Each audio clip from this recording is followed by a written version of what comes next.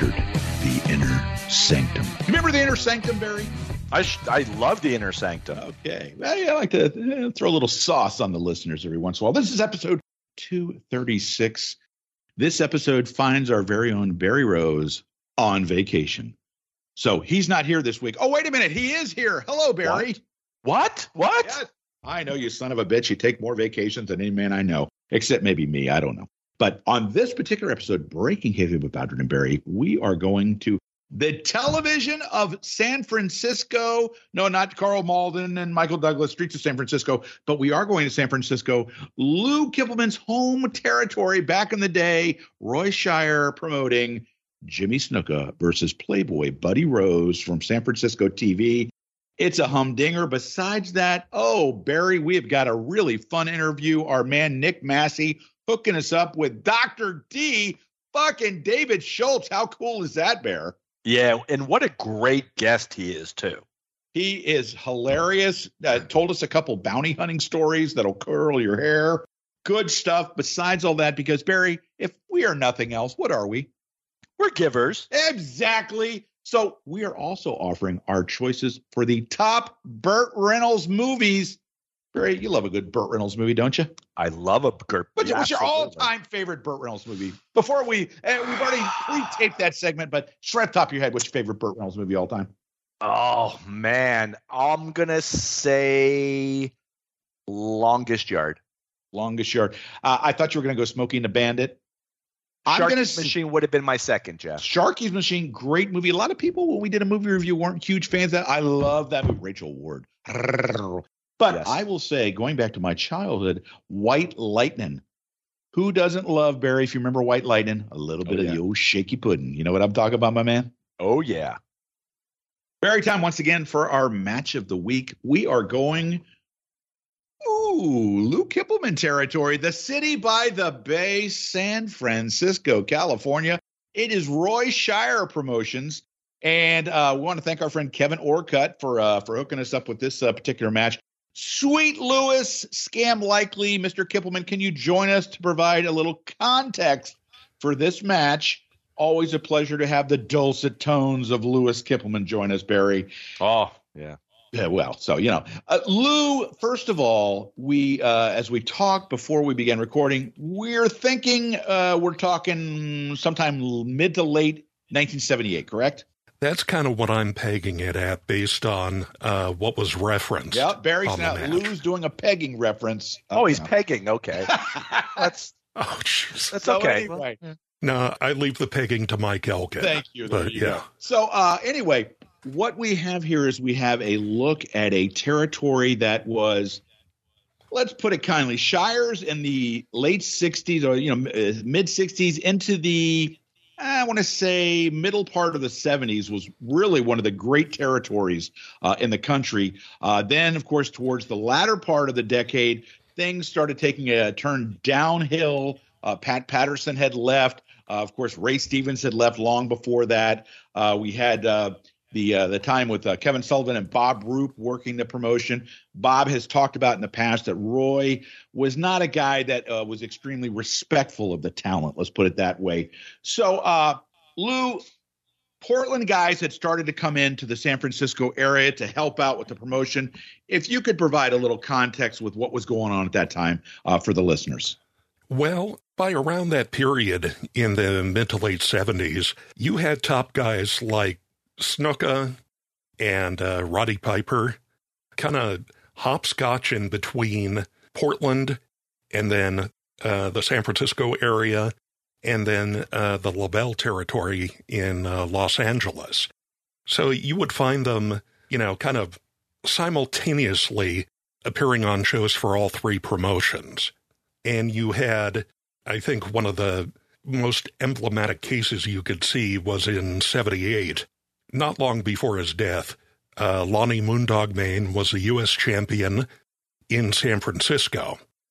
And Shire decided to book him in a program against Roddy Piper. Moondog Mayne had been a heel, Moondog Mayne turned babyface after falling out with Angelo Mosca around 74, 75. And so Mayne was the face, Piper was the heel. At the same time, Mike LaBelle booked Moondog Mayne as a heel. And he and Piper down there as heels were the America's Tag Team Champions.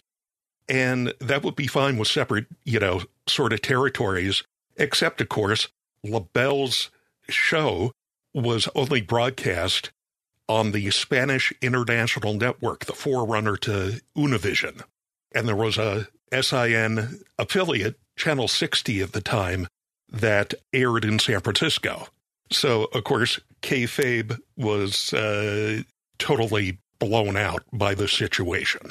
Eventually so that to tout the main event of Mayne versus Piper, they shot a promo, an angle, between Mayne and Piper in L.A. with Jeff Walton doing the interview, where they were getting heat and trying to explain it that Moondog Mayne was contractually obliged to team with Piper. Piper was stealing him blind, etc., etc. Not a great explanation, but there you have it. Sort of reminds me of when the After magazines did an article about the fact that Fred Blassie was this beloved figure in Los Angeles for the fans, but when he went to New York, he was a complete and utter heel. So Roy Shire's attempt to do that, if you will, Barry. So, Barry, you've had a chance to look at this match. Lou, thank you so much for the context. What'd you think of this match, Barry? Yeah, and this is actually a really good match too. Apparently this was a setup. They were claiming that Ricky Youngblood did not show up for the match, so Roy Shires has put in Jimmy Snuka as his replacement. And I believe, as we were talking, there's something to do with the U.S. title because the passing of Moondog Mayne. Rick Youngblood was not somebody I was overly familiar with. This is the son of Ricky Romero, who was Rick Youngblood. I guess did work a few territories. I saw him on Facebook. I was always familiar with Jay, Mark, and Chris, but not Rick. But anyways, he didn't make it. So Roy Shire comes out. And I got to tell you, now we've heard a million Roy Shire stories, and I'll share one that Rocky Johnson shared at CWF Legends Fan Fest number 6. And that was in Lutz, Florida, wasn't it, Barry? It happened to be at the Marriott Residence in North Point. Suncoast Highway. Somewhere in Lutz, just Residence Inn in Lutz. But so Rocky Johnson is telling a story, and he brings up Roy Shire. And he was discussing, a conversation, and I'm going to paraphrase it, obviously, because I remember part of it. But he said, Rocky, a lot of people, they don't like me here. They think I'm a tough boss and whatever. And I don't really give a fuck. This is my business, and I'm going to run it. And he said, and maybe you don't like me, Rocky, and maybe you're one of these people that's going to piss on my grave when I die. And Rocky said, he goes, no. Roy, I can guarantee you I will not piss on your grave when you die. The line is going to be way too long. So I loved when he said that, but it's almost universal. There's so many people. It's very hard to find somebody who didn't dislike Roy Shires. And then he does he brought a lot of it on himself. Let's be honest. I think he brought, from everything I've heard, he brought the majority on himself. And then this was the guy that when he was done promoting, he was bitter, he was angry. Bob Roop, the story, Bob Roop tried to steal the territory. Buddy Rose tried to do it. And there were others, I believe, because everybody was just so fed up with him. But this was the same guy that when he was basically done with the wrestling business, out of spite, out of bitterness, exposed the business. And, to me, just, not a great guy. Again, there's a million stories out there, but even the minute he's on camera, you will get this dislike for him. He just doesn't come across as a guy that's has any redeeming qualities whatsoever. Both these guys are in great shape, and both could really, really work at this stage. Buddy Rose is a guy, and I don't know what year the weight gain really started to occur. I'm going to guess within a year or two of this. But even as a heavier guy, he was still a good worker. But in his heyday, which I would say right here, he's in good shape. He looks good, can cut a promo, can wrestle, can do it all. I hate to say it, I think if Buddy Rose had really watched his weight, maybe spent just a brief portion of his time in a gym, maybe to put on a little muscle so he didn't look like he had a dad bod. I honestly, he just had it all. Buddy Rose legit had it all. And Jimmy Snuka's really good here too. Jimmy Snuka having a good match and knows how to work. Like when you watch like some of these arm drag takedowns and things like that, Snuka could actually work. One thing that did strike me, actually two things struck me. One is Hank Renner's hairstyle. Hank Renner being the and I'll tell this story, which I know I've told before. Hank Renner was the veritable ring announcer of this promotion for so many years. And the infamous Dr. Mike Lano. And Lou, maybe you've seen this, maybe you haven't. But Dr. Mike Lano ran a television show. It was a television show. I'm making it sound way too exactly. I've heard about it. I saw his Ray Stevens tribute show. It was on public access in the East Bay here called Canvas Cavity. Correct. That's 100% right. And so what he used to do, check. Very good. What he used to do back in the day was to anybody who was associated with professional wrestling in any form, but didn't live anywhere where the show aired, he would mail out video copies. So let's just say, 95% of the wrestling world, he's mailing out copies of this. So he mailed out an episode, and I don't remember I think it was a tribute show, but I don't remember, but he had on Hank Renner. And Hank at this time was much older, was in terrible health, and I'm not a guy that likes to trash Mike Lano. A lot of people take shots. I don't do that because I don't think he's a horrible person. However, I would say his judgment is off. So he's got on Hank Renner, and Hank is sitting in a chair, and Hank literally is keeling over on camera, and Lano, without missing a beat as he's talking, walks next to Hank and pushes him back up so that he's facing the camera. My point being, Hank should have never been on camera at this stage. Or at least this should have been edited out. I'm assuming maybe it was airing live, but I'll never forget it because I was like, it was literally, you've taken a guy like out of a nursing home, propped him up in a chair, can't really speak or do anything. He's keeling over, and there's Lano positioning him for the camera. So came across. Boy. Yeah. The other thing that struck me was the piped in crowd noise. And if you watch this match, and it's a great match though, but the crowd's not going wild, but the crowd noise, they're going wild. So I don't know where that came from. Right. And I can give you a little bit of background. Hank Renner was the sports director at KTXL Channel 40 in Sacramento. And they started doing TV wrestling there in Sacramento for the Sacramento market in 1969. And then Shire also did television, had done it for about a decade at KTVU Channel 2 in Oakland. But eventually, Shire, being the charmer he was, pissed off the wrong people so that by September of 1970, KTVU canceled the show called National All-Star Wrestling. So then Shire was forced to make the Sacramento show his main TV, and in San Francisco, it aired on KBHK Channel 44. Which was an independent like Channel 2, but Channel 2 had much more prominence in the market.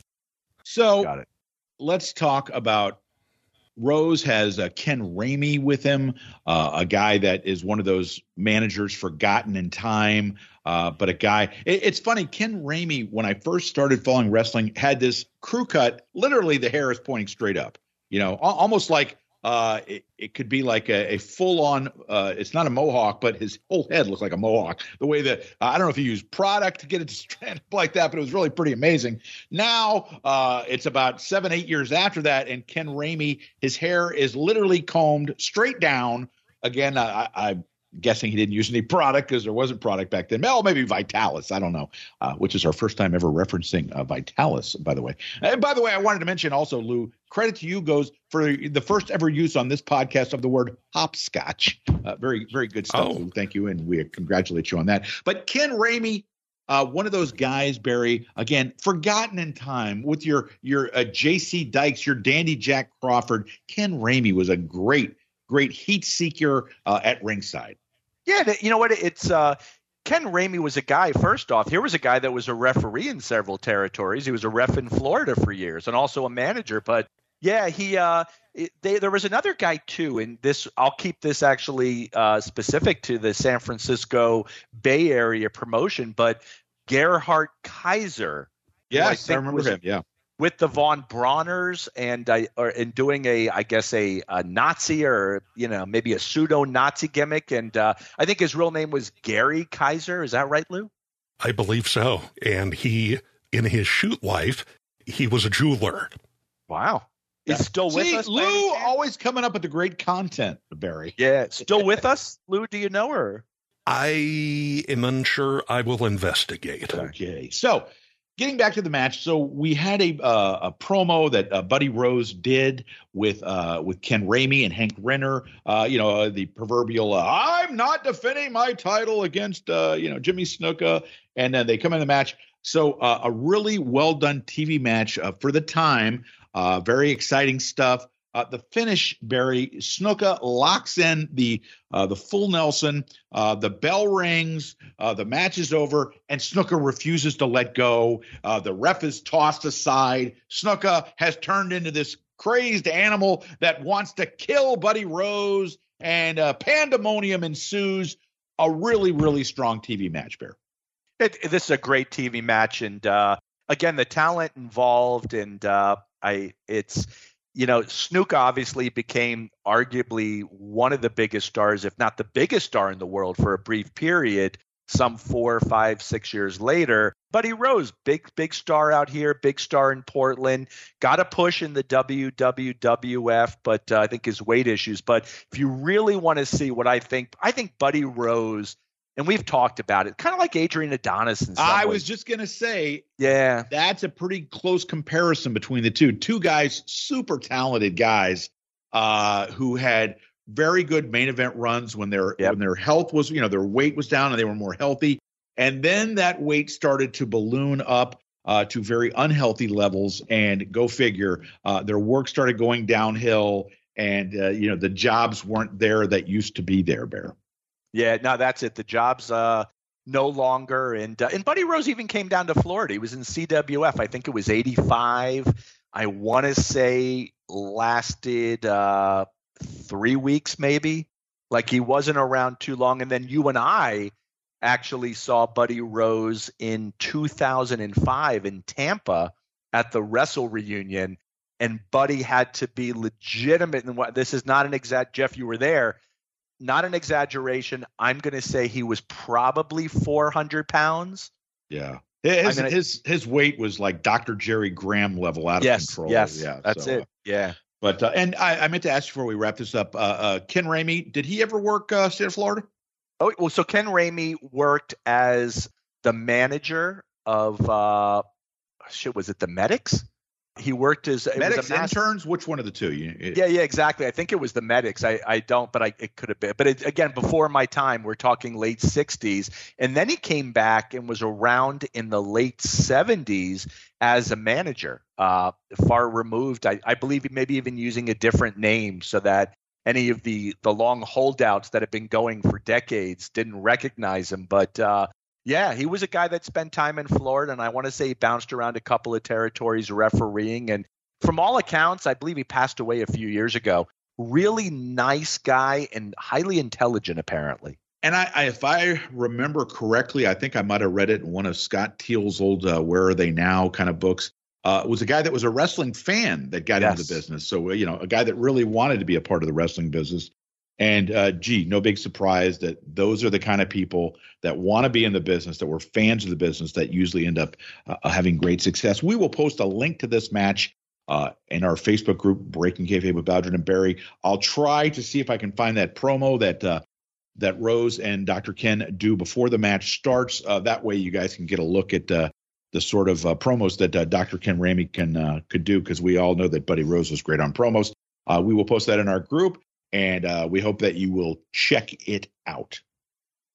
So, David, right away, First of all, absolute pleasure to have you on here. I want to start off with a question about your tag team days with Dennis Condrey. So I had a chance at one point to ask Bobby Eaton. I said, which version of the Midnight Express do you think was the greatest team of all time? You and Dennis or you and Stan? And Bobby Eaton said to me, you want to talk the greatest teams of all time? You need to talk about Dennis Condrey and Phil Hickerson and Dennis Condrey and David Schultz. So, given that high recommendation, tell me what you like better about your team with Dennis Condrey, and being honest, what did you like better about Dennis's team with Phil Hickerson?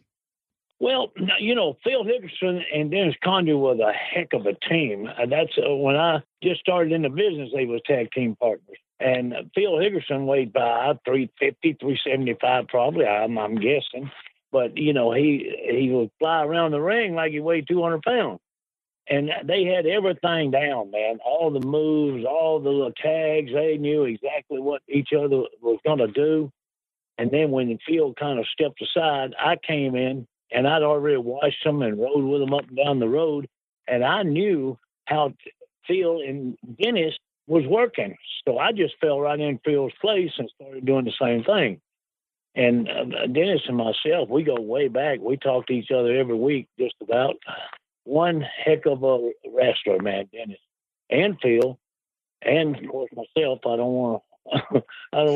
It's okay if you brag on yourself. I don't do that, but I was pretty good.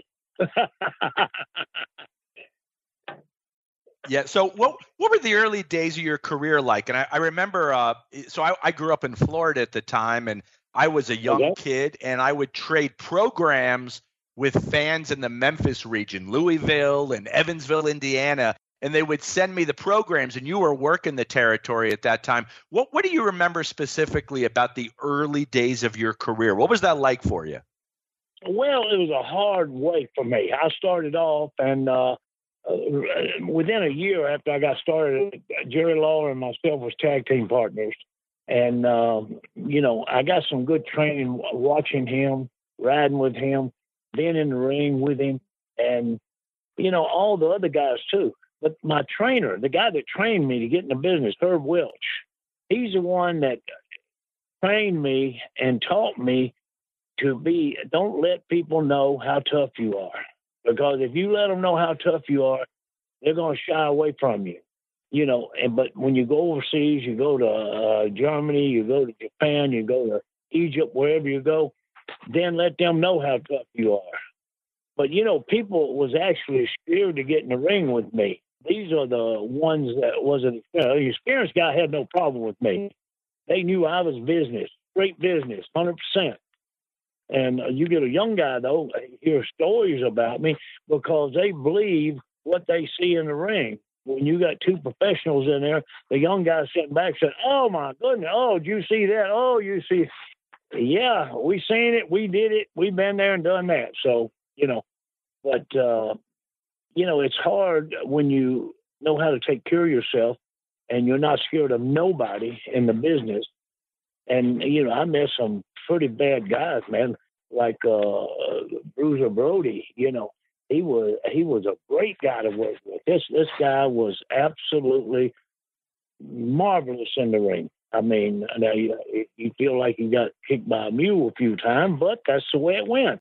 That's what his MO was. He was stiff. He was tough. And you had to be tough with him or you wouldn't get back in the ring with him because he wouldn't want to work with you no more. A lot of tough guys in this business that people don't realize how tough they are. I mean, Ron Fuller, I mentioned his name a while ago. Ron Fuller used to hit me, and he hit me on the left side of the ear, and the right ear would get hit too. His long arms, this guy's about 7 feet tall. And if he missed you, it sounded like an airplane coming by. And, you never heard anything out of him. And you get in there and, Ron and Robert Fuller was wrestling before they were 12 years old with Buddy Fuller, their father, taught them that way. And that's where Herb Welch was in the family. And he taught me that way. I had to have my wife get me out of the car first 3 or 4 weeks of training. I couldn't even get out of the car and 45 miles away. I'd come up and blow the horn and say, "You need to come help me out." I couldn't lift my legs because Herb was trying to get me to not do the business. Back then, they wanted to get the whiners and the criers out. If you couldn't take it, get out before you start. But I stayed through it, and I mean, it wasn't tough to me. The only thing about it, everybody come in and work with me, thought I knew everything about the business, and I didn't know nothing but protect myself, you know. And I'd been doing that my whole life, so that was pretty easy to do, you know. Yeah, well, and David, you mentioned that, and that's certainly one of the lost things about the wrestling business was you really were able to weed out the guys that really wanted it, as opposed to the guys that were just, hey, it'll be an easy way for me to make some money. I'll go on there and do that TV wrestling stuff. And back in the day, when you got in the business, you had earned your way into the business. Oh, yes. And most guys, I trained guys for a while after I got out of the business off and on, And these guys, some of them come in, all I want to do is work the weekends. Well, you need to go somewhere else because you're not going to make it here. And he said, what do you mean? I said, well, I train guys to learn how to work in the ring, wrestle, take care of themselves, learn the hopes, learn the moves. And you're not going to make it if that's all you want to do. Well, I'd like to try it. Well, he never come back. He just worked that one day. And he said, wow, that's too rough for me. But, yeah. But before I throw it to Barry, I do have one question since you were talking about the way that the crowds perceived you. And you were kind of a classic, and I mean this completely complimentary. You were a classic, what they call bully heel, okay? So as a bully heel, how do you know what is that? Is it maybe instinctual or not to where you get where the crowd is interacting with you and you're interacting with them? What is that moment where you know, okay, I can't let this go any further because then it'll start getting out of hand? Yeah, well, like you said, you do know when you got ring savvy and you understand these people. You can tell when they start throwing scissors in the ring. Yeah, that's a good sign. Yeah, in the ring and hammers and stuff. Some of these small shows, you say, "Wow, these guys are out of control." When they start burning your car outside, breaking your windows, cutting your tires, you've got a lot of people not liking you, but they do like you, but they love to hate you. I don't know if that sounds good or not, but, they know when I come in, they was going to get their money's worth. They're not going to sit there and go home and say, oh, I wish that match wasn't on there. They're going to go home and say, oh, my God, man, he kill that guy. And that's what the guy I'm wrestling with felt like, too. And they come out of the ring, complain to the promoters, hey, he's stiff, he's this. They say, well, go tell him. No, I'm not going to tell him. But, I was in the business for the business. Still today, I'm out there with guys when I go to these events and I talk to some of the young wrestlers. They come around there, and I see them in the ring. I say, boy, people are training them wrong. They're not giving them the right idea. They're not giving them the right training. But they're the one training them. They're the ones running the show. So it's not mine to interfere. I'll try to interject some knowledge to them, but most of them is saying, "Oh yeah, watch this old dude. He's one old dude. Come over, I'll show you an old dude. You just don't know how old this old dude is, man." And these guys are, I've had a lot of guys almost want to try me, almost. And they back out. And I tell them, I say, well, when it starts now, you got the first punch. I'm going to give you the first punch. The rest of it's mine. And I'm going to beat you so bad, your mama's not going to know you when you get out of that ring. Well, I didn't mean to upset you. You ain't upset me. I'm just telling you the facts beforehand, And they just walk off. No, Doc, I don't want nothing to do with it. Well, don't come back over here and bother me. I'm busy signing pictures and signing my book. Don't call me fake. Read that book before you come telling me anything. I've been there and done that. And let me tell you, I was a bounty hunter for 15 years, have over 4,000 captures. I'm not scared. I work in New York City at night. 2 o'clock in the morning. I'm the only guy up there on the street picking people up because that's when you find them. And everybody else scared to go up. Oh, I'm not going up there. Somebody's going to shoot me. Well, yeah, that's what they do to you if you let them. But, I love wrestling. I always have and always will. And there's just a few people in there that, in my opinion, shouldn't be near a wrestling ring. And I won't even get into that. But, great business. I've always said it's a great business and got some great guys in there, man. These guys work hard. A lot of them work real hard. And a lot of them, I don't know what they do, drive the car for somebody or something, or tote their bags. Yeah, which is accurate. So we are very excited. We've got the legendary, the original Dr. Death, right? You would be the original. No, Dr. D. Somebody put that Dr. Death in there. I had nothing to do with it, and they started calling me Dr. Death. I was like, no. Dr. D. Dr. D, okay. And I wouldn't correct them after you tell them 2 or 3 times, they still say it, so you just let them go, You gotcha. But he will be making an appearance. First off, we're thrilled that he's with us. Be making an appearance for our old friend, the captain, Nick Massey. You heard Nick on our show last week.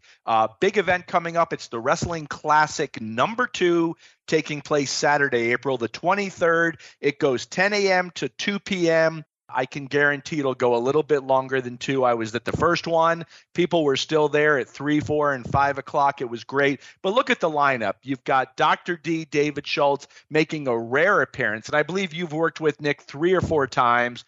Nick's super complimentary of you, loves dealing with you. Also got the great Tully Blanchard, Jake the Snake Roberts, Ron Simmons, Jeff Jarrett, Rikishi.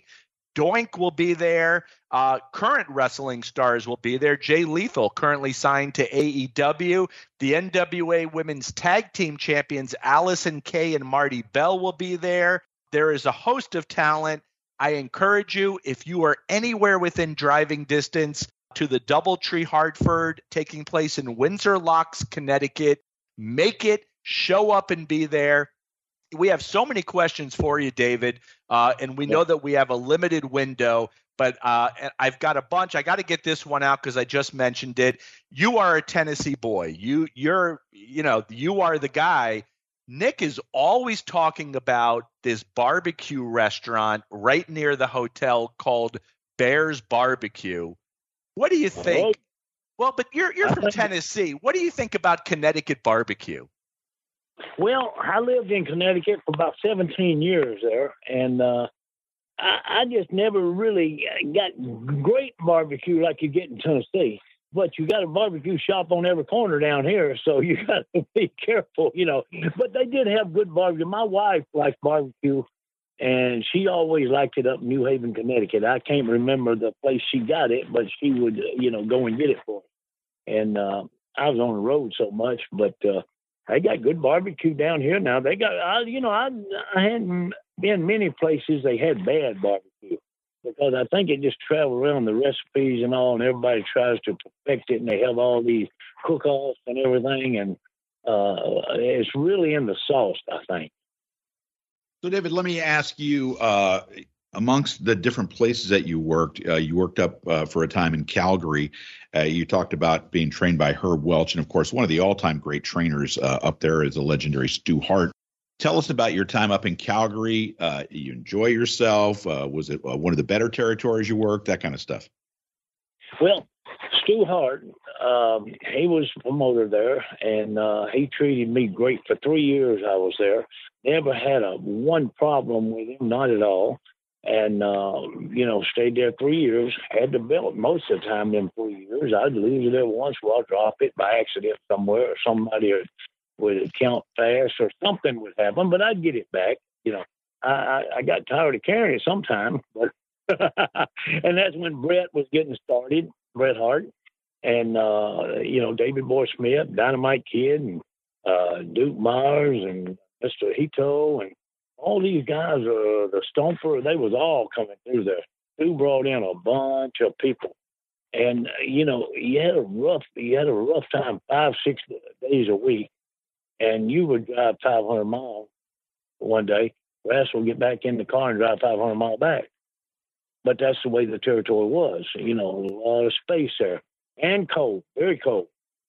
When you tell people it's 40 below zero up in Saskatchewan, and they say, "Oh yeah, sure, oh yeah, that's not wind chill, buddy. That's 40 below. Wind chill about 80 below." Oh. And you know, I love. I mean, Stu Hart treated me great. 3 years. He always right on time. Never lied to me. Never messed me around or anything like a lot of promoters will do with guys. You know, Stu Hart was straight up and down because he was the type of guy. If you didn't like it, you can go in the dungeon. That's in his training room down the bottom of the house where he lived. I said, "No, I'm not interested in going to the dungeon with you, Stu." well, David, let me ask you, since you mentioned how much you liked working for Stu, you also worked for a period with Don Owen out in Portland. So, yes, you know, it's very rare when you hear guys in the wrestling business that will speak well of promoters. And Stu and Don Owen are two guys that are usually mentioned by, you know, the old school guys as promoters that, you know, you could always depend on treating you fairly. You know, maybe you wouldn't get rich, but what they told you were going to get paid, you usually got paid. So compare working for Don Owen and for Stu. Did you like either one better, or were they both just really good to you? I like Stu better. He was the best promoter I ever worked for. Don Owen and Elton Owens, they were good. They was good. Don was better than Elton. I don't know. But Don, after about 3 months, he figured that I was too rough on guys, and I was too big for his territory. Because Buddy Rose, I stood a foot taller than him, and then Rick Miller, I mean, whatever his name was, he's supposed to be bad. And they had all these little guys, and I was a giant to them. And Don Owens said, "Well, I don't know why you're in here as big as you are." Rocky Johnson was there. Of course, we had great matches, but it didn't work out. About 6 months, I had to go. Wasn't anything that I did wrong or anything, but I had told Don, this is not the place for me, because he said, "Well, it is a kind of different." He was good to me. He treated me good, but it wasn't no 3-year place. It was just hit and run. Gotcha. So in talking about Calgary, too, if I'm correct about this, you were both a heel and a baby face in Calgary. So how was that for you, in that you had spent so much of your career working as a heel, but if I'm remembering correctly, you became the main event babyface for a while in the territory? Well, I became the babyface, and I was going against the heels. But, I never did actually wasn't a babyface. I was just going against a heel, and they cheered me on. I don't know why they liked me so much, but they did. And they always did up there in Calgary. And like I told you, we gave them their money's worth. Whoever I worked with Nick Bockwinkel 2 or 3 times there for the championship belt. Harley Race, I believe he came in. I'm not sure if he came in there or another territory, but a lot of the people would come in and I'd work with them. And, the people wanted me, and they were supposed to be the good guys, but people wanted me. I was the good guy. And, I didn't do anything different. I could get away with anything then. If I'm a babyface, I can do anything. They're still going to cheer me. Obviously, they saw through your lovable qualities, David, and that's why they cheered you. That's what I'm thinking, too. That's exactly what I'm thinking. Well, I'm glad we're on the same page there, Exactly. Well, let me ask you, you don't know this, Dr. D. David Schultz, but you are part of an exclusive club, because about 30 plus years ago, I did an article on the 100 best matches of the entire decade, and a Dr. D match was in my top 20, my man. It was? Yeah. You were in a match on July 1st in 1984 in Tokyo.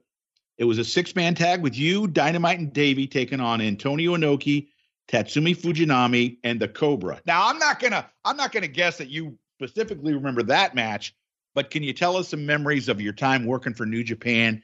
Was the travel just a bit much, or did you enjoy yourself? I enjoyed it over there. I mean, as soon as you go in there, they try you out. see what you know, if you know how to take care of yourself. And of course, I showed him I did, and I didn't have any more trouble the 4 or 5 times I was over there. Antonio Inoki, the last time I was over there, Antonio Inoki wanted me to let him win. I said, no, that's not going to happen. And he said, well, you come back 5 more times. I said, well, you sign my contracts and we can talk about you winning, or beat me if you can. And he said, oh, you know what program? Nope. You beat me if you can. And I've got the book in the match, and it was interpreted to me, and Inoki said it was one of the toughest matches he ever had. But, still, if you got a quarrel with each other, you don't ruin the match. You don't go out and screw the match up. Antonio Inoki knew I had him beat 2 or 3 times, and he had me hooked a couple of times. And when somebody got you hooked and they let you go. But the fans don't know it. You know what I'm saying? Oh, it's about being professional. Oh, yeah, you got to take the match through. People there, they don't care about your quarrels. They don't care how much you hate this guy for real or not or whatever. They want to be entertained. That's what they pay big dollars for, to be entertained.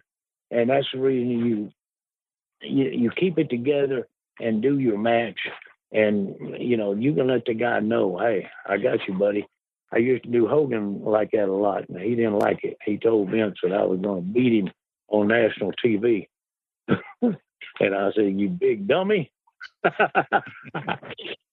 that was when we was friends and he was talking to me. We were very good, very close friends at the first. And, it's an art, man, for people to go out and entertain people. You want people entertained. I mean, I've been at matches where some of the matches people say, oh my God, what was that out there? And you say to yourself, who is that in the ring? Where'd they get him? And, but that's not the way it should be. It should be all professionalism all the way through. Have the people to enjoy the matches, and when they get home, they're still talking about it. Next day at work, they're talking about it. That's when you've done your job. Yeah, absolutely, too. We definitely agree with that. So if you are just joining us, we are very fortunate to have with us as a very special guest today, Dr. D. David Schultz, be making a personal appearance at the Wrestling Classic 2 on April the 23rd, taking place at the Doubletree Hilton in Windsor Locks, Connecticut. We encourage everybody to go there. David, just talking to you a few minutes ago, and you mentioned that you will have copies of your book, Don't Call Me Fake, The Real Story of Dr. D. David Schultz. First off, anybody that is thinking of calling Dr. D fake, I encourage you to go to YouTube, see what happens if you do. You may want to rethink that strategy. But I loved your book. First off, what I loved about your book, there was a lot that I liked about it. First off, you don't give a shit. You're not here to kiss anyone's ass for a job. You're speaking honestly the way you saw things and from your heart. But you're also giving us a new, which is great because so many people are kissing someone else's ass for the hope of getting a job. You clearly are not. And what I also liked about it was you do go into your bounty hunting, which I find fascinating. What's the best bounty hunting story you can share with us? Well, the best one was, matter of fact, is out of New Haven, Connecticut. This one guy had these 2 girls kidnapped. And for 3 years, the FBI had no idea where they were. And they called me up and had me come down to the office and said, listen, we need you to find this guy for us. Wait a minute. You're talking about the FBI and you're talking about me. Me, one person. And you want me, 3 years you've been looking for him. You got him scared to death with the girls. And you want me to find him. Okay. They promised me X number of dollars if I'd let them make the arrest when I found him. Well, I found him in 3 months. It was San Juan, Puerto Rico, and called the FBI, told him to come get him. And the girls was with him, both girls, and they blew it. The FBI, they blew it. They had the San Juan police come walk out. This guy was a drug dealer. This guy was a rapist. He was a con man. He was a kidnapper. He's got people on the street, every corner. They knew everything going on. And if you walk down the street, they know you're coming. So the FBI, they all come in there one guy come from the north, one come from the east. They'd be walking down the street with shotguns down to Cadado area in San Juan. Well, time they got there, he was gone. Out the back door into the water, boom, gone. So I called and told him, I said, that's it. I'll do it myself next time. You're not going to mess it up on me next time. So about a month later, I got a call from my informant down there and told me, David, I know where they're at. Okay. I'll meet you down there. I went down. I trusted this girl explicitly because she was worried about the girls, the way he was treating them and beating them and everything and using them and selling them and everything he could do. And anyway, I went down there and I had to check in with the feds. And they said, come on, we'll go with you this time. And he put me in the car. We went down. We hit the door. I went in the front door. Larry, I said, Larry, listen, I'm Dr. B. David Short. You're under arrest. He tried to get out the door, and I jumped over the door and grabbed him. And two cops come through the door with shotguns. Oh, what? Wait a minute, amigo, don't shoot me. Anyway, we got him, and we got the two girls, and got them all back safe and sound. The feds extradited him because he was on special people warrant and all that. But the girls, I brought one girl back. The other girl came in the next week because they had a child out of wedlock, and I agreed to let her stay there. But I brought the one back on the big bond, and their parents hadn't seen either one of them in 3 years. And then the FBI got mad because I didn't use them. Well, I used you once, you blew it. So I did it myself, And that was one of the, it took me about 3-4 months to locate him. But this guy was sharp, man. I mean, most of them are sharp. And when I say sharp, people don't have no idea what I'm talking about. Sharp. They're not stupid, in other words. I mean, I was running one guy in Mobile. We run down, we run the telephone. We got the telephone he was using. It went to a house. We hit the house, the Birmingham police and me, we hit the house. Went in there, was nothing but a telephone in that apartment. And he was having all of his calls forwarded. And, it'd go to that phone, it'd be forwarded to his phone. That was before the cell phones and all that, And, they just know how to use the system, everything about it. They weren't that good, though. I don't think I ever missed anybody. Wow. I got everybody eventually. David, as you were telling that story about the FBI wanting you to go down and get that guy, it reminded me of the old statement, things you don't want to believe is we're from the government and we're here to help you. So it doesn't always work. Exactly. Doesn't always work out that way. So, earlier, David, I don't know how we're going to top those bounty hunting stories, but earlier you were talking about how you'd gotten title shots with Nick Bockwinkel and Harley Race, and both, of course, just absolute legends of the wrestling business. Nick, always known for being so smooth and so technically proficient. Harley, one of the all-time great tough guys, a great champion. So, Nick Bockwinkel and Harley Race, which one did you enjoy working better? I enjoyed working with Nick because, like you said, he was so smooth with everything. He was just, he was a great worker. Now, Harley, I don't think that was a championship match for me and Harley, but it was a single match. And Harley, he's like Bruiser Brody. I mean, he can be as tough as you want him to be, or he can be as easy as you want him to be. But you're going to have a good match with him. He's going to make you have a good match. And Nick, you had to work with him. And, it was smooth and easy, but he's so technical.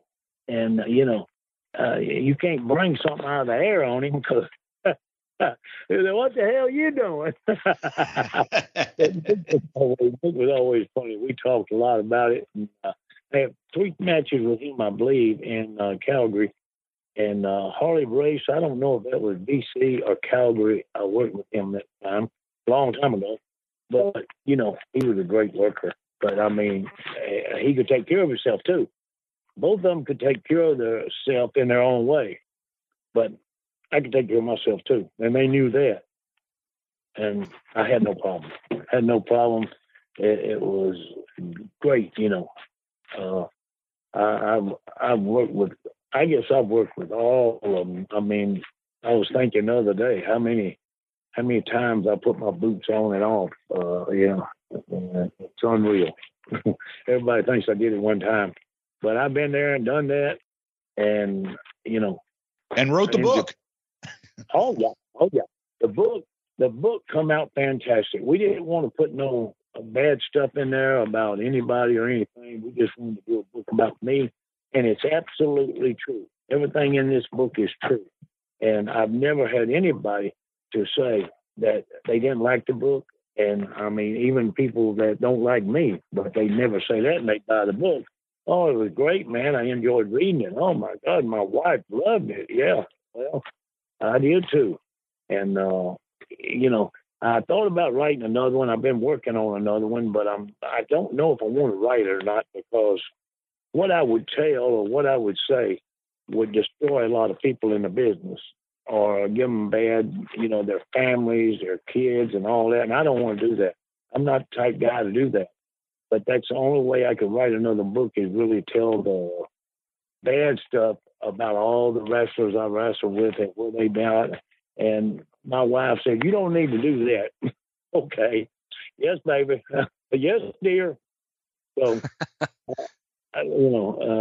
she's the boss, happy wife, happy life. Oh, I know that, my man. Yeah, I'm divorced, so I don't know it. Yeah. 54 years. Oh, God bless you. That's a long time. But we went to junior high school together, and we're still together. And, and she was always the type, all the wrestlers loved her. She never talked about anybody she's seen in any parties or anything. Like somebody was with another person, she would tell me, "That ain't his wife." Hey, I don't know nothing about it. You don't know nothing about it. Don't open your mouth about anybody, because you don't know what their situation is. Maybe they like that. Maybe they do that. Maybe that's them. Don't talk about it. She never did. Never. Not one time. And none of her business, all my business. People do what they got to do, and they do it, and that's it. But it's going to be a great day on the 23rd, though. I noticed a lot of names you went off with there on the 23rd. I might get me a fight up there. Well, and that would definitely make headlines. So I'm going to steal a question that my partner usually asks. We How sometimes dare you? reverse. How dare exactly. you? And Jeff, I owe you for this one. I am pickpocketing this question. But think about it. Am I asking the right guy? I think I am. So one of the questions that we normally ask our guests is, you're walking down an alley and there's 4 guys coming your way. Who do you want? Make it 6 guys. Well, that's true. It is Dr. D. I'll make it 6. It's a solid half dozen, Jeff.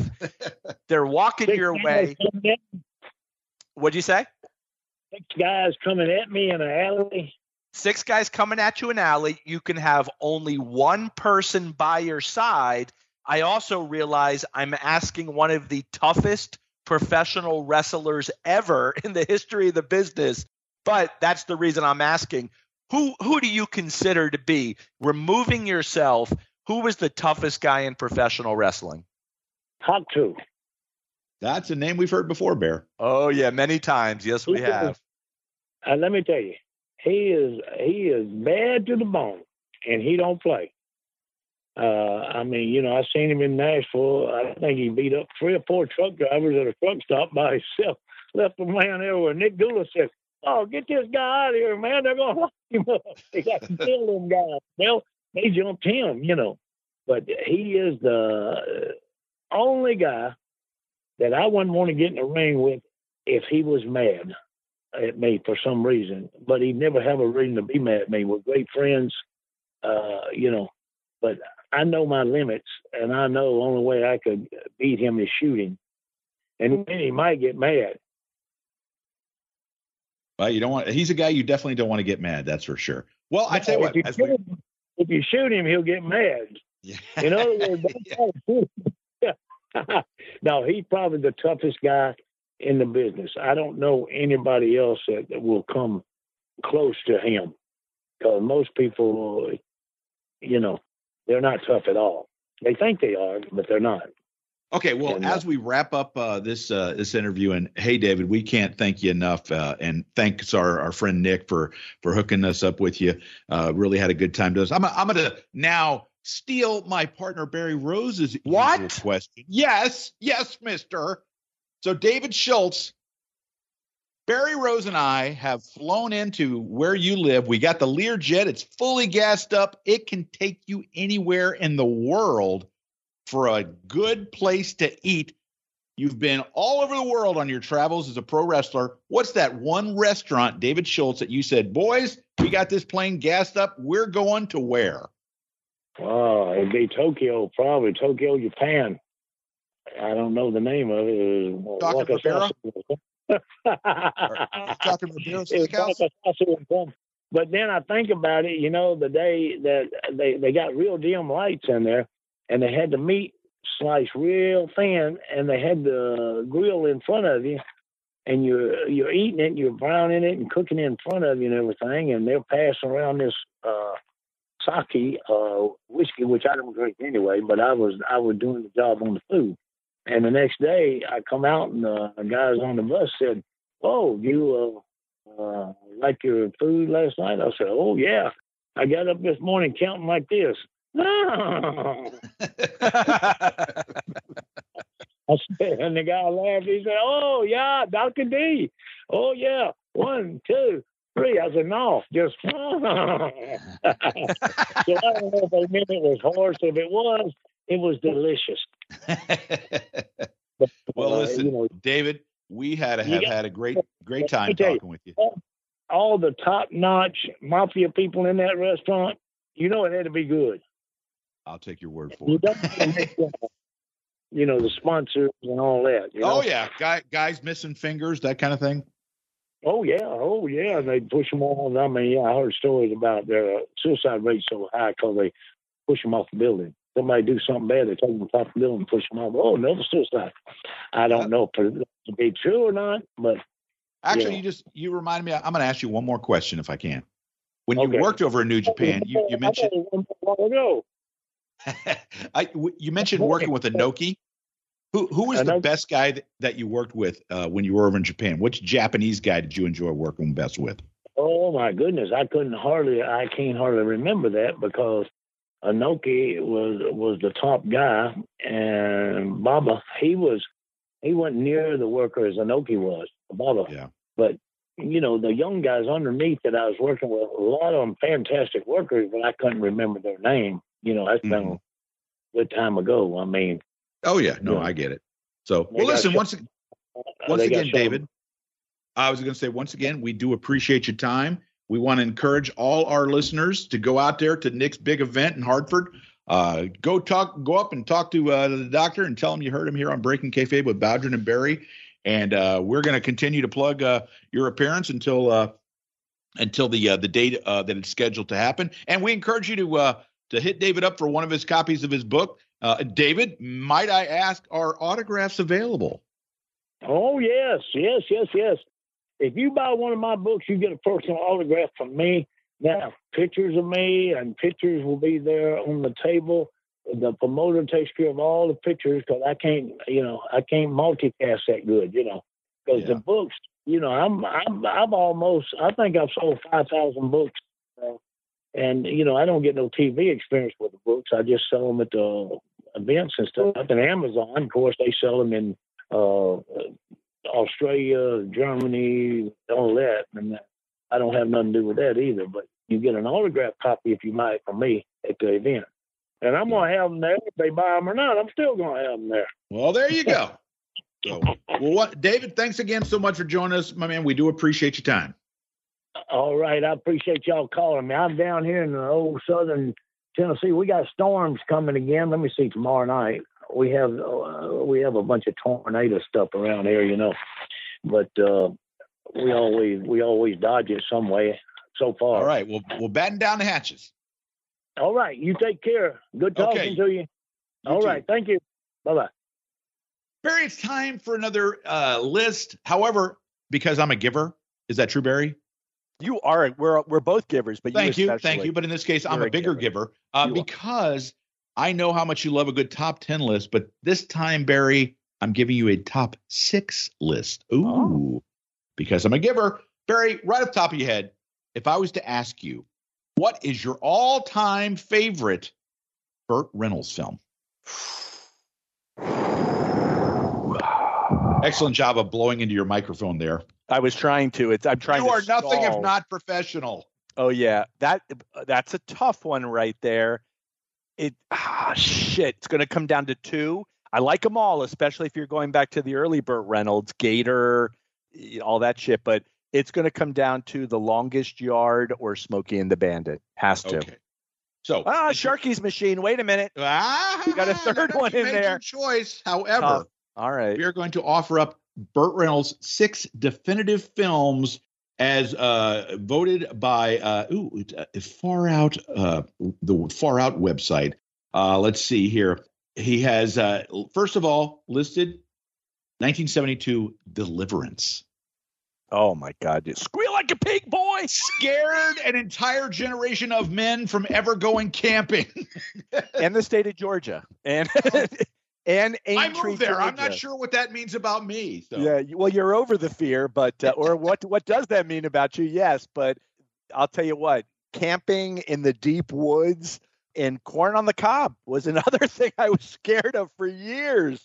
This is what makes Deliverance stand out is the impact, and Jeff just said it. It's the impact it had on you when this movie was released, and you know what?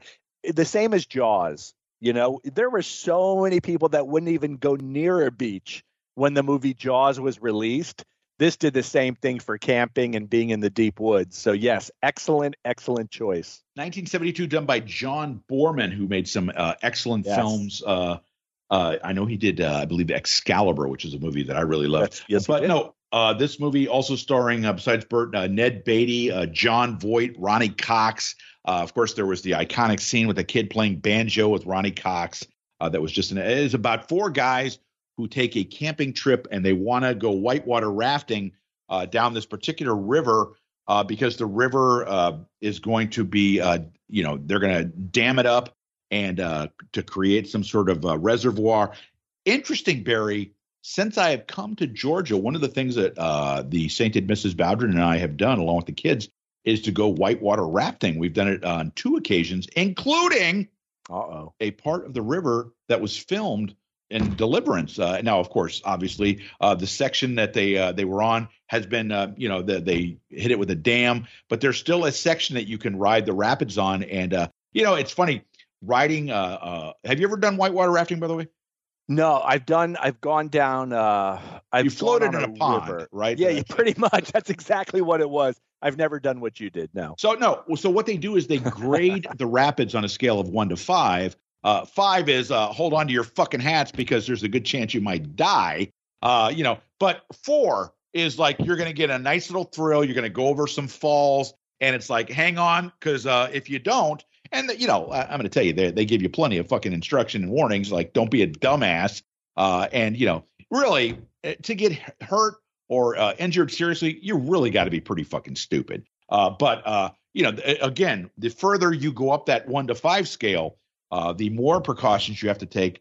We did one, I want to say, in Tennessee, and we did one in northern Georgia. But, yeah, if you ever get a chance to do that, it is absolutely, it's like if you do a morning or afternoon, it's an afternoon where afterwards you go, wow, I'm really glad I did that because it's very thrilling. So this movie, getting back to the movie, of course, the scene we're referring to, for those of you out there who have never seen Deliverances, there's a scene where Ned Beatty is emasculated, if you will, by a couple of hillbillies. You got a purty mouth. And it does not end well for Ned. Burt Reynolds, kind of the alpha male. Would I be fair in saying that, Bear? Oh, absolutely. He's the alpha male of the group. Yeah, he's like the outdoorsman and stuff like that, who has to basically help his buddies survive as they're attacked by these backwoodsmen. And in its own way, there are scenes in this movie that are every bit as scary as any friggin' horror movie that you've ever seen. So I think easy too with that, Jeff. I mean, because the truth was, I saw this as a kid, and this might have been other Wait a than minute, your parents took you to see a movie where there was a rape? yeah, Again, go figure. With quality objects. parenting by the Rose family. Oh yeah. It's other than The Exorcist, which I've discussed on the show, which I do think this film also scared you because as a little kid, what year was this? 72. 72. So I would have been 8 years old.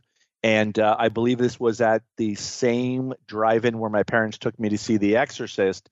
And I was frightened. I was really scared. I read an article about this film a few years back, and I believe a lot of the locals that are shown in the film were legitimate locals. These weren't actors. And the kid playing the banjo was discovered by John Borman, if I remember correctly, as they were scouting out locations for this film. And the kid was legitimately what would you call him? A hillbilly? I guess that'd be a fair term. Yes. Fair term, a nice term. Hill folk. How about that?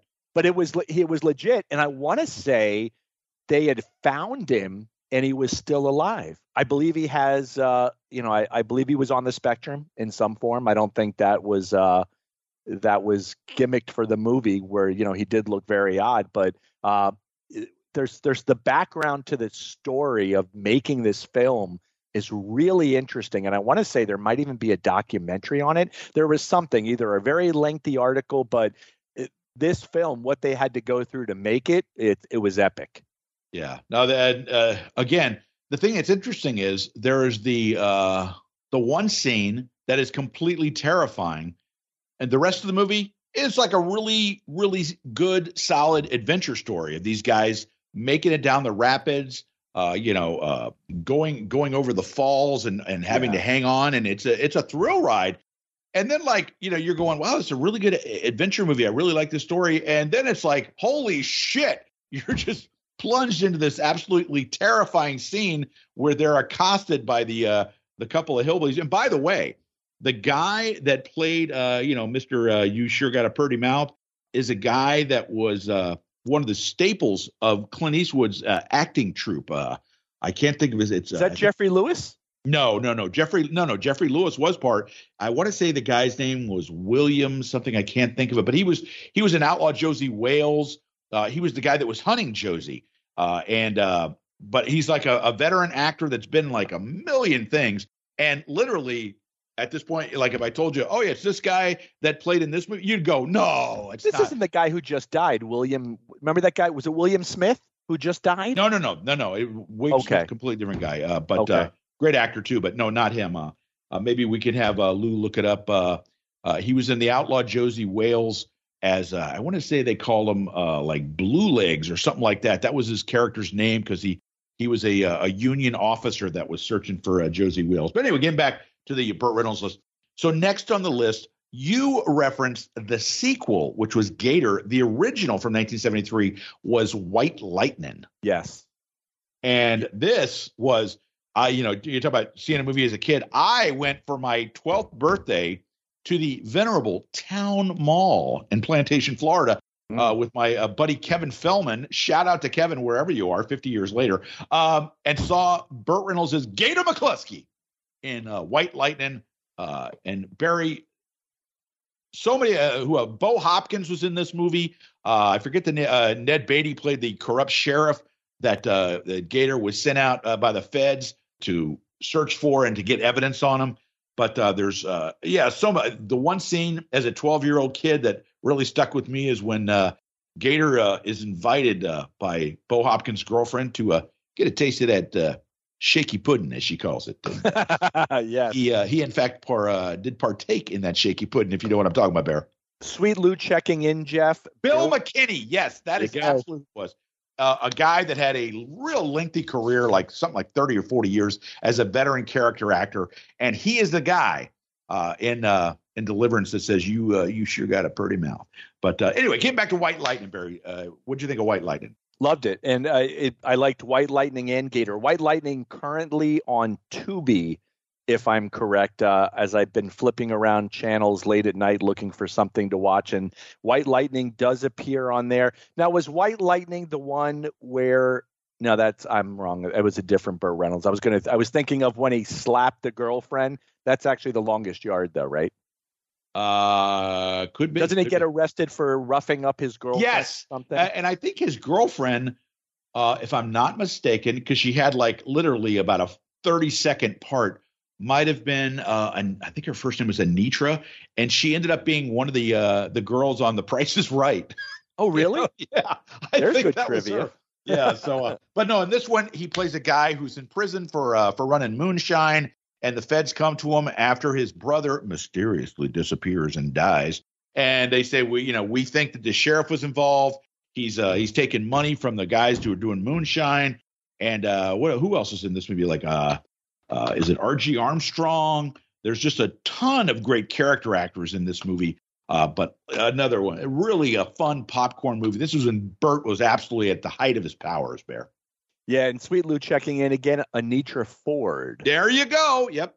So he does know his stuff. Yeah, Burt was. Look, Burt was the biggest box office draw, I believe, of the 1970s, right? That would be very fair. Yeah. By the way, Barry, you will be interested in noting from this article, it is said Quentin Tarantino borrowed from this movie for his own films of Kill Bill and Inglourious Basterds, as far as the visual narrative and the score adding to the experience. Wow. So next, 1974, Barry, you just mentioned it. It is the original, not that godforsaken Adam Sandler remake. Who buys Adam Sandler as a credible athlete? Burt Reynolds, former, I believe, defensive back from Florida State University back in the day, as they say. But in 1974, Robert Aldrich directed him in The Longest Yard. What a great film, too. What an iconic film. What a great film that to this day is still great. And you know what makes this film great? Story's great. It's got a great ending. You're obviously rooting for the inmates. You hate the guards. But look at the supporting cast of this film. If it has got every great character actor of the 1970s. I don't think they're missing one. You've got Ed Lauter, who plays, I think he's the head guard. Do you know what I'm talking about? The guy was in a million movies. Always played a bad guy. What was his Eddie friend? Albert was the warden. Eddie Albert. What was his friend's name? James Hampton. Yeah. What was the character's name? Was it like Caretaker or something like that? I think it was Caretaker. James Hampton was the father in Teen Wolf, but another guy that did every fucking Love Boat. He was Love everywhere. American Style, whatever it was in the 70s. James Hampton was working. Just the whole cast is great. And Eddie Albert, who I think lived to be almost 100 years old as well. Yep. Solid actor, great movie. I think this is my favorite when it comes to Burt. So the guy that you haven't mentioned that I thought was great was Robert Tessier. Robert Tessier was a great, a bald-headed character actor who was in the Charles Bronson film Hard Times, which, by the way, I just watched yesterday. Connie Shockley? Is that what it was? Yes. And he was also in The Deep as one of the muscle guys. Had a really good character actor career. Bald-headed, tough guy. Just looked like a guy. Had to die young, right? Yeah, I believe so. But looked like a guy you didn't want to fuck with. Here's a great character actress that you forgot playing the beehived secretary of Eddie Albert, Bernadette Peters. Bear. Bernadette Peters, who was, I believe, romantically linked with Burt at one point. Well, I mean, what actress of any standing was not? Good point. In the 70s, they were all linked to Burt. Yeah. Which is why he was Burt in the 70s. Burt also the first to ever pose nude for Playgirl, I believe. I believe you might be correct on that. Yeah, he was really kids today will never understand just how big Burt was in the 1970s. Literally by the mid 80s, a lot of that had trailed off. He was Cosmo, not Playgirl, by the way. Was it Cosmo? Lou. All right. Lou, an avid reader of Cosmopolitan back in the day, so he corrected you. So that's look, somebody's got to be reading Cosmopolitan, but there was what a great and what's his name? Richard Kiel, right? Jaws from the Bond movies was in this. I broke his freaking neck. Yeah, I think he broke his freaking neck. What a great movie. What a great movie. Others that were in the cast, they managed to secure a bunch of guys that had played in the NFL. Joe Kapp played one of the prison guards. Ray Nitschke was the crazy middle linebacker they end up hitting in the balls with the pass because he's being so worthless. There was a couple guys I think they played for the maybe the Rams or the Cowboys. But yeah, and then there was the guy that played Granville, the older black inmate. All I want to do is play football, because they were trying to divide them by the black and white inmates, and so the one older black guy that wanted to play on the team was getting shit from the other younger black inmates, and he's like, "Hey man, all I want to do is play football." But no, The Longest Yard is a terrific film. As Barry said, lots of great actors, supporting and character actors. Burt, by the way, getting a Golden Globe nomination for his work in the prestigious Best Actor category. So next, Barry, you can't talk about Burt in the 1970s and not talk about Smokey and the Bandit. You can't. And look, I do think I like The Longest Yard better, but the impact that Smokey and the Bandit, this falls into epic movies of the 70s. If you were alive at any point, which is really if you're alive at any point, makes it, right? Let's break that down for a minute. Shout out to our dead listeners. Yeah, exactly. I guess that makes a lot of sense. Nobody's going to comment on that one. No, but if you... All right, I guess we're done for the day now. Good night, everybody. Good night, everybody. If you were alive when Smokey and the Bandit came out, you knew about it. I don't care what country you lived in. I don't care where you were. This was the cover of every magazine. This was the talk of every television show. You couldn't turn on the news. I don't know how much money this movie made during its day, but Smokey and the Bandit, I think, had to be one of the biggest films of the 70s, easy. And in relation to today, I wonder how much money it would have made. Wow, you're right. The cultural impact, I think it's hard to explain to people of a certain age. Like, just as an example, like my kids, like my daughter's in her late 20s, my son's like 32. I don't know if you can explain to somebody of that age group how, and it seems really, but think about the cultural impact that sort of, I don't want to say redneck cinema, but like the whole countrification, is that a word? Like, because you had Smokey and the Bandit, you had all the, you Convoy, then you had Urban Cowboy, where the country pop / rock. I mean, like even early on, the Eagles were thought of more as a country rock band than a rock band, when they did like Peaceful, Easy Feeling and songs like Desperado, people thought of them more as a country band than a rock band. And then here's something, Barry, we've never talked about this show before. I don't believe. Barry, were you a fan of Hee Haw? Yeah, I was a fan of Hee Haw. Okay. I know that you were huge, but yeah, I was. Oh, no. So Hee Haw, try explaining to people how Hee Haw ended up becoming a network show. How do I explain to my daughter or my son, yeah, this show was, like it was essentially a corn pone countrified version of Laugh-In. That's what the original concept of the show was. And it was so popular, especially in, let's be honest, southern states, that when I believe it was on CBS, when CBS took the show off the air after like maybe 4 years, it lasted like another decade in syndication because the show it made huge stars out of Roy Clark and Buck Owens, who were the hosts of the show, but every big name country, Loretta Lynn, all these people, people of that stature in the world of country music would come on this show, and they would not only sing and, they got a new song, they're pushing a new song, but they take part in like the dumb jokes, and, most of them are like, you go, oh my God, that's a bad joke, but they had their appeal, and actually now that I'm thinking about it, I think we did discuss Hee Haw because we talked about the guy, I don't know if we talked about this on the air or off the air, about the guy that was friends with Grandpa Jones.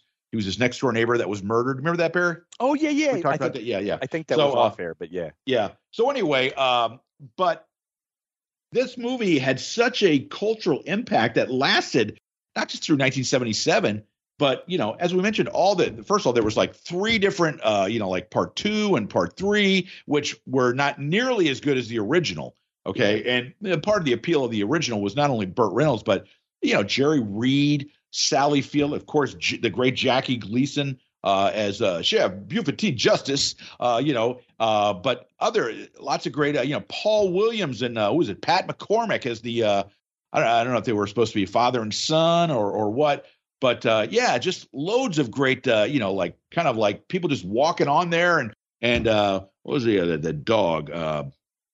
He had like a basset hound that Jerry Reed drove with him. And that song, Eastbound and Down by Jerry Reed, was just a monster crossover hit because the movie was so popular. And everybody after this movie wanted to go out and get a friggin' Trans Am because that's what Burt Reynolds drove in this movie with the, as my brother called it, the screaming chicken across the front of the front of the hood. That was the black Trans Am with the badass engine. It was used like a 400, and it certainly got an entire nation of guys, plenty of speeding tickets. That's all I'm going to say. So next, Barry, 1979. We're still in the 70s with Burt here, starting over with Jill Clayburgh. Did you ever see this one? Yeah. So what happened here, and this is where I would imagine, especially our demographic at that stage, certainly you could look at this movie now and it's totally different. But Burt, to us back in the 70s as kids, Burt was an action adventure hero, and Burt was the coolest guy alive. Burt was our idol in a sense, and that he was the coolest guy alive.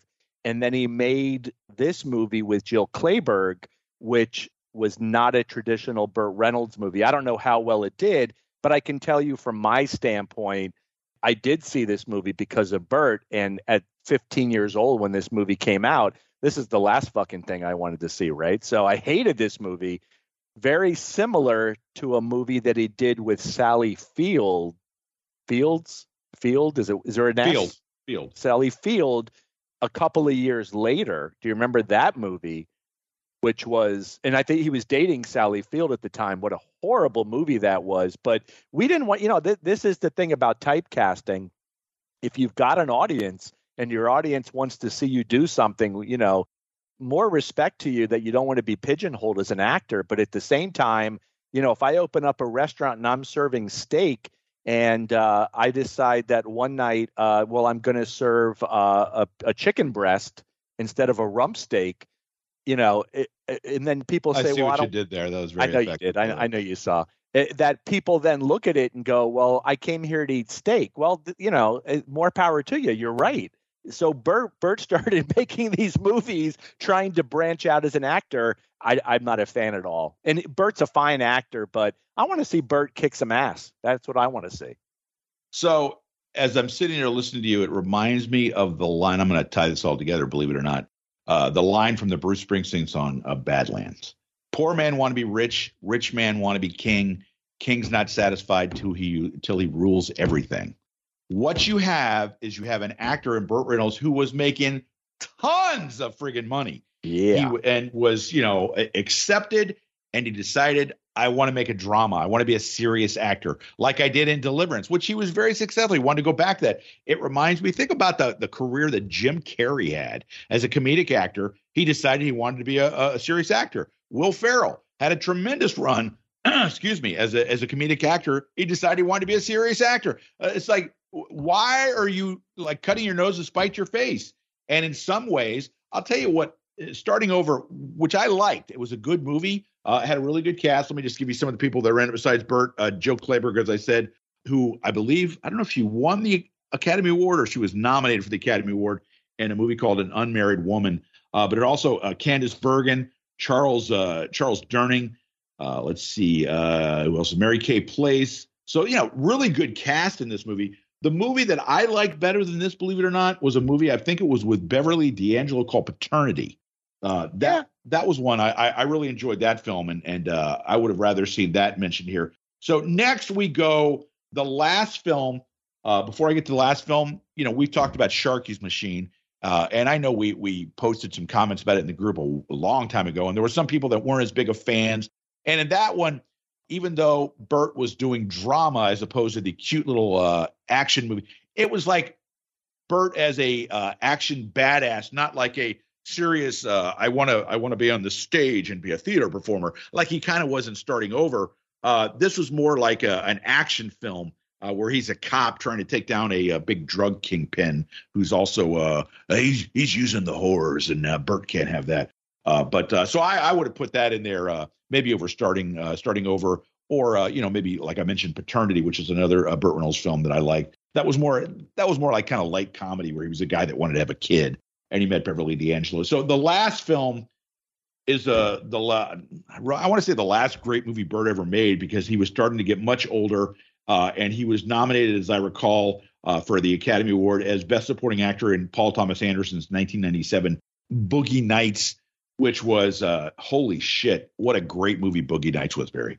Yeah, and he did. So this was the reinvention of Burt, right? This is kind of absolutely, what John Travolta has done multiple times, and I guess we're due for another one with John Travolta at any time. But Burt, this was the reinvention, and what was smart about this is that Burt wasn't the centerpiece of the movie. Burt was essentially a supporting player, but in doing so, in a lot of ways, he kind of steals the movie, right, with his character.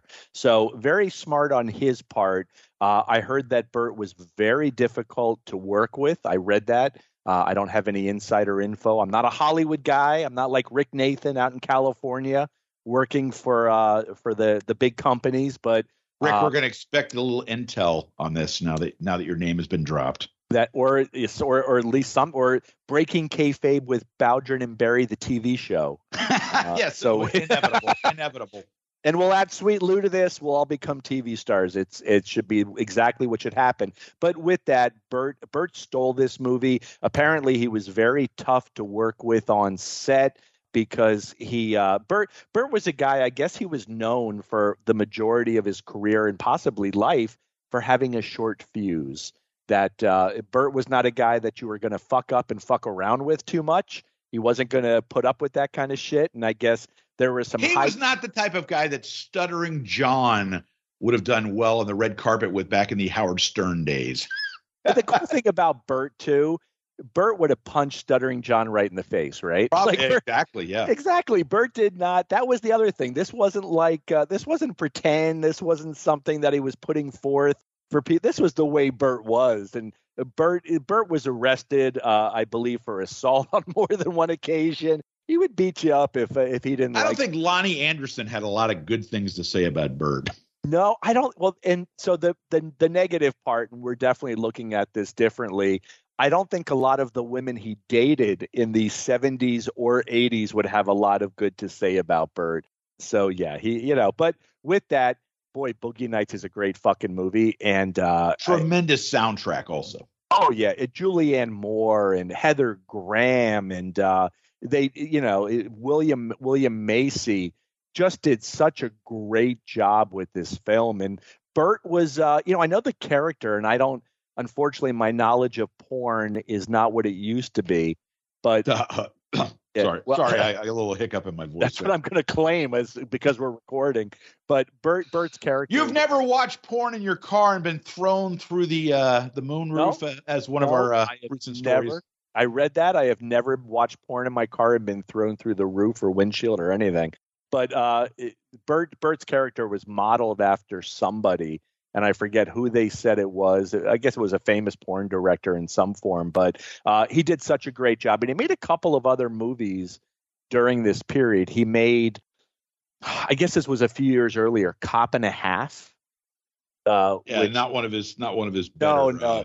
Pairing Burt with a young African-American child. So think of like 2.5 Men, but instead it's a cop with a young African-American child. Not a good movie. And then he made a movie, which might have been his last movie, which I saw on cable. I forget who's starring in it with him, but he plays a movie star going back to a small town, and they declare it like Burt Reynolds Day. And he's a cranky old man at this point as well. And I forget what the movie's called, but yeah, he made some movies which were probably not quite up to the level of what we expected from Burt. I will tell you my favorite guilty pleasure Burt Reynolds film is Stick, 1985 Stick.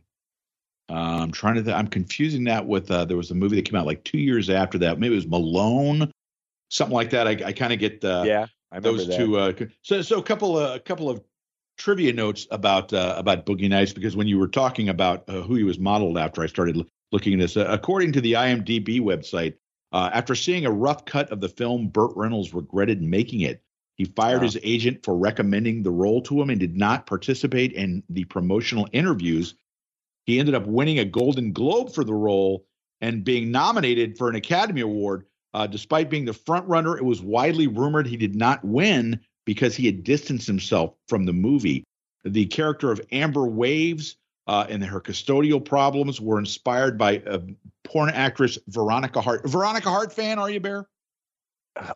You have to remind. So Amber was Amber Waves Heather Graham? No, I think Amber Waves was Julianne Moore. Oh, okay. I don't know Veronica Hart. Does she look like Pam Grier or no? Well, no. My knowledge of that particular genre extremely limited, as you can guess. So interesting. The Mark Wahlberg character of Eddie, was originally offered to Leonardo DiCaprio. Oh, but he had already signed on to do Titanic. So I'm sure he's pretty okay with that. That's a good move. Sure, he probably made a pretty good career move. Yeah. So William H. Macy's agent discouraged him from taking the role. Let's see. Trying to think. Well, it's a sympathetic role for William H. Macy. And I got to tell you, I know that I'm watching a film and I'm actually feeling sorry for the guy. Yeah. And that's as his wife is getting banged by a bunch of other guys right in front of him. Yeah. Well, it's funny you mentioned that because, of course, the woman who played his wife in the film was Nina Hartley. I'm sure you've never heard of that name before, Barry. Anyway, when he appeared in an episode of the Inside the Actors Studio, William H. Macy recalled that at the wrap party, Nina Hartley, who played his character's wife and who is a real-life porn star, gave all the cast gifts of her own porn films. Macy's present was a copy of Nina Hartley's Guide to Anal Sex. The gift that keeps on giving, Bear.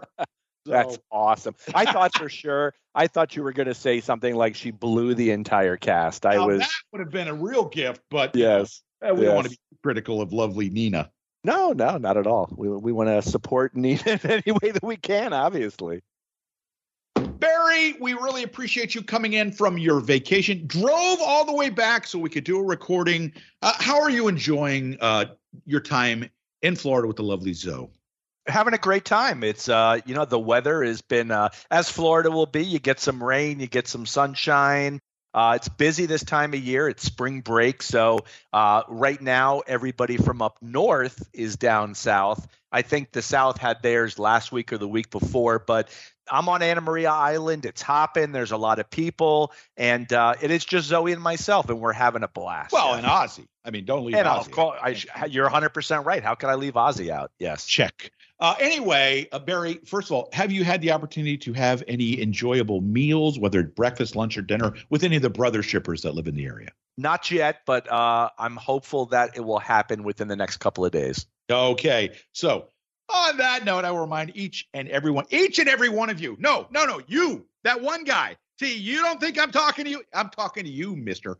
Don't you fucking give me that look. I'll talk to you later, mister. Anyway, that'll remind you, each and every one of you, we are a production, the Arcadian Vanguard by God Network. On behalf of my co-host, Barry Rose, probably right now with a suntan, his bald scalp gleaming in the sun, spending time with the lovely Zoe and Ozzy. Till next week. Oh, and Lou Kippelman on the production duties. Can't forget Lou. Helped us out on this episode with the San Francisco intel. Strong intel the folks always like hearing Lou's dulcet tones, his sexy voice. Mrs. Kippelman probably most of all. We will see you next week. Take it home.